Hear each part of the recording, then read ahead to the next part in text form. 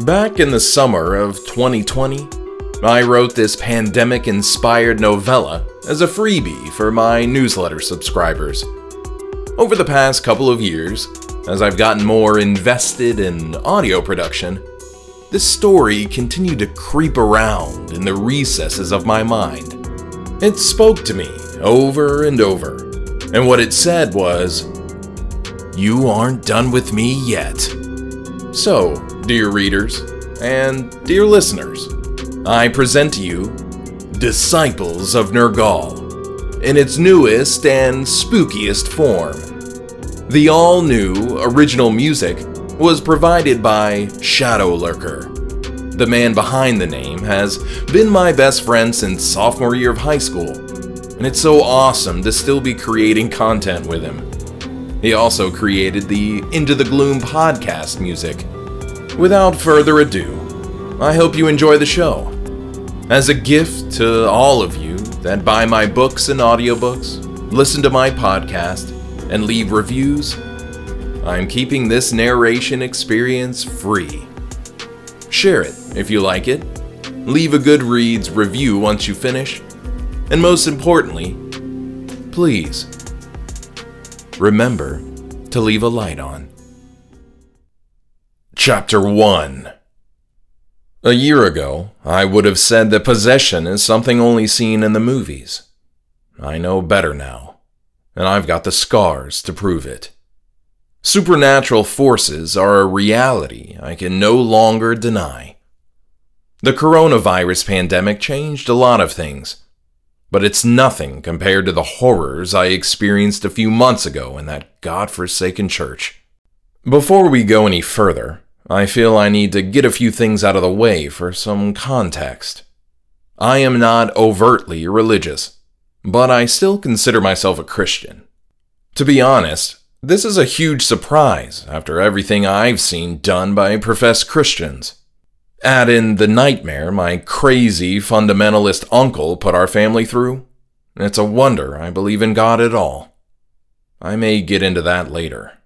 That's still undecided, as it's so painful to rehash. As I mentioned before, I'm not very religious. And what I mean by that is I don't regularly attend church services on Wednesday evenings or Sunday mornings. That being said, I was faithfully in synagogue each Saturday morning when I went through my Messianic Jewish phase. But that was all wrapped up in guilty feelings, fear, and law theology that I'd rather not get into now. The way I see it, there's a load of difference between being religious and being spiritual. My dad basically has the opposite experience as me. He's highly religious, attending church services and events on a consistent and weekly basis. But when it comes to the teachings of Jesus, he falls flat. He's judgmental, rude, and selfish. Now, before you get all judgmental, let me share a memory to help put my statement into context. This is one such story of many. A couple of years ago, I went with my dad to the grocery store. We were planning a small get-together, a barbecue in the backyard, and he wanted to buy a case of beer to supplement the liquor we already had in the garage freezer. We arrived at the grocery store, my dad speeding the entire way, and went inside. Walking through the entrance, we were hit with a wall of cool air that was invigorating after walking through the hot mugginess that characterizes an Alabama summer. The inside of the store was bright and pristine. Thousands of colorful products and advertisements fought for each shopper's attention. But my dad was unfazed, having a one-track mind set on beer, and beer alone. A decrepit old lady was walking out of the aisle we were headed to, and I slowed to let her pass. But my dad turned sideways and pushed past her, almost knocking her to the ground. "Let me help you," I said, reaching my hand out to steady her by the shoulder. An interesting combination of mothball and rose petal wafted into my nostrils. The smell was so strong it was almost offensive. "Oh my," she croaked while adjusting her glasses. "Thank you, dear." Gaining her balance, she scooted toward the 10 items or less checkout line. I caught up to my dad, who was then surveying the beer collection with deep concentration on his face. "What the hell, Dad?" I said. "You almost knocked that little old lady down." He continued staring at the wall of cold beverages and lifted a hand to his mouth, eyebrows furrowed. "I don't have time to wait for dying people to get out of my way," he said in his usual slow country drawl. "We've got a lot to get done before people start arriving tonight. Are you thinking cans or bottles?" "I don't care. That was kind of a dick move." "Will you get off my back?" he said, finally turning his gaze to me. "You're starting to sound like your mother." "Whatever. I'll drop it," I said, rolling my eyes. He loved my mom, but the way he talked about her peeved me sometimes. "Thank you kindly. I wonder if we should have went to the liquor store instead." His mind back on its one-track path. "They've got that walk-in beer fridge at Marty's on 10th. A smile spread across his face, as if in a daydream. I bit down on my tongue, knowing that pushing the issue would only start an argument. Winning an argument with my dad was impossible, as he always had to have the last word. Not to mention his inability to take responsibility for anything he ever did wrong.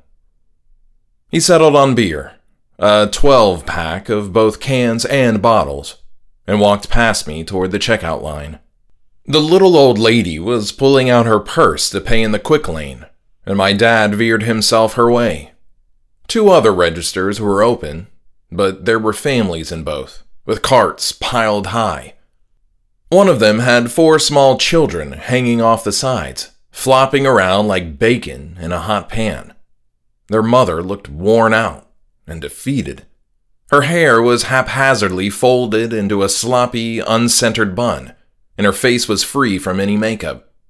Her 2 big sweatpants drooped down, revealing the bright purple of her underwear. She absent-mindedly flipped the pages of a celebrity magazine as her kids made enough noise to wake the dead. The old lady in front of us continued to dig through her purse. "Looks like your friend is just about to leave," my dad sneered over his shoulder. I rolled my eyes again. It was a common occurrence when we were together. I love my dad, don't get me wrong, but he drives me batshit crazy most of the time. His behavior was selfish, and I doubted whether he even knew the meaning of the word sympathy. And he was always in a rush. It stressed me out, made me anxious. I wondered if slow was a concept he was even aware existed. Real funny, Dad. We entered the line, and he hoisted the beer cases onto the conveyor belt. They slowly edged down toward the cashier, bottles rattling as they came to a stop. "Oh dear," the old lady said. "I seem to have left my cash at home." She put a wrinkled hand to her face and shook her head back and forth as if not knowing what to do with herself.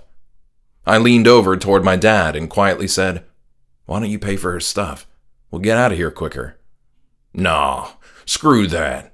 It's not my fault she's too old to remember her wallet." I rolled my eyes for the 3rd time since we'd entered the store. I sighed and stepped past my dad. "Ma'am," I said, pulling my own wallet out, "I can take care of this for you." "Oh, that is so sweet of you," she said, beaming. Her words whistled through her thin lips. "You've come to my rescue twice now. Bless your heart." I paid the cashier. The old lady thanked me, and then she headed out of the store. My dad shouted after her, and I cringed. "Hopefully you don't forget where you parked." Luckily, the lady never turned around, either not hearing him or choosing to ignore his snide remark. "All right, Dad, let's hurry up and get you home so you can stop being a menace to society." I smirked and looked at the cashier, but she just scowled at my dad. She took her sweet time ringing up the beer, probably trying to annoy him after his rude outburst. She asked to see his state ID. He flipped his wallet toward her, but then she stated that he needed to take the ID out and hand it to her. Sighing in dramatic fashion, he did as she requested. Having paid for the beer, receipt in hand, my dad rushed toward the exit. I sulked after him, embarrassed to be associated with him in public.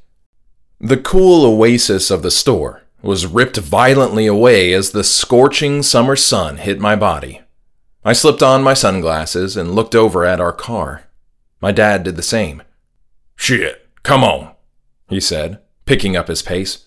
"We can make it out of here before we get stuck behind that old geezer again." The elderly lady had just sat down in the driver's seat of her tank of a car and closed the door. She had parked right next to us. Reaching our vehicle, my dad tossed the beer cases into the back seat. The bottles jostled so loudly that I thought God must have given us a miracle to keep them from shattering. I opened the passenger door and got in, but we were too late. The little old lady started creeping her car backward while straining her eyes at the side view mirror. "Oh, no you don't," my dad yelled while jamming his key into the ignition. He put the car in reverse and pressed the gas pedal down hard enough to make the tires squeal. The little old lady jumped in her seat as my dad cackled with laughter. "Have a nice day," he screamed this last bit through his window, which was still cracked to keep the car from becoming an oven while we were inside the store. I know that this might seem like an extreme example, and maybe it is, but this type of behavior was a pretty common occurrence with my dad. And would you believe he was in church that Sunday? I'm not saying that he would constantly go out of his way to accost little old ladies, but the principle of the matter is that he was selfish and rude. Seeing as he was a self-professed religious man, his behavior left a lot to be desired. I tell you all of this to illustrate the massive and haunting changes that overtook my dad during the next few months.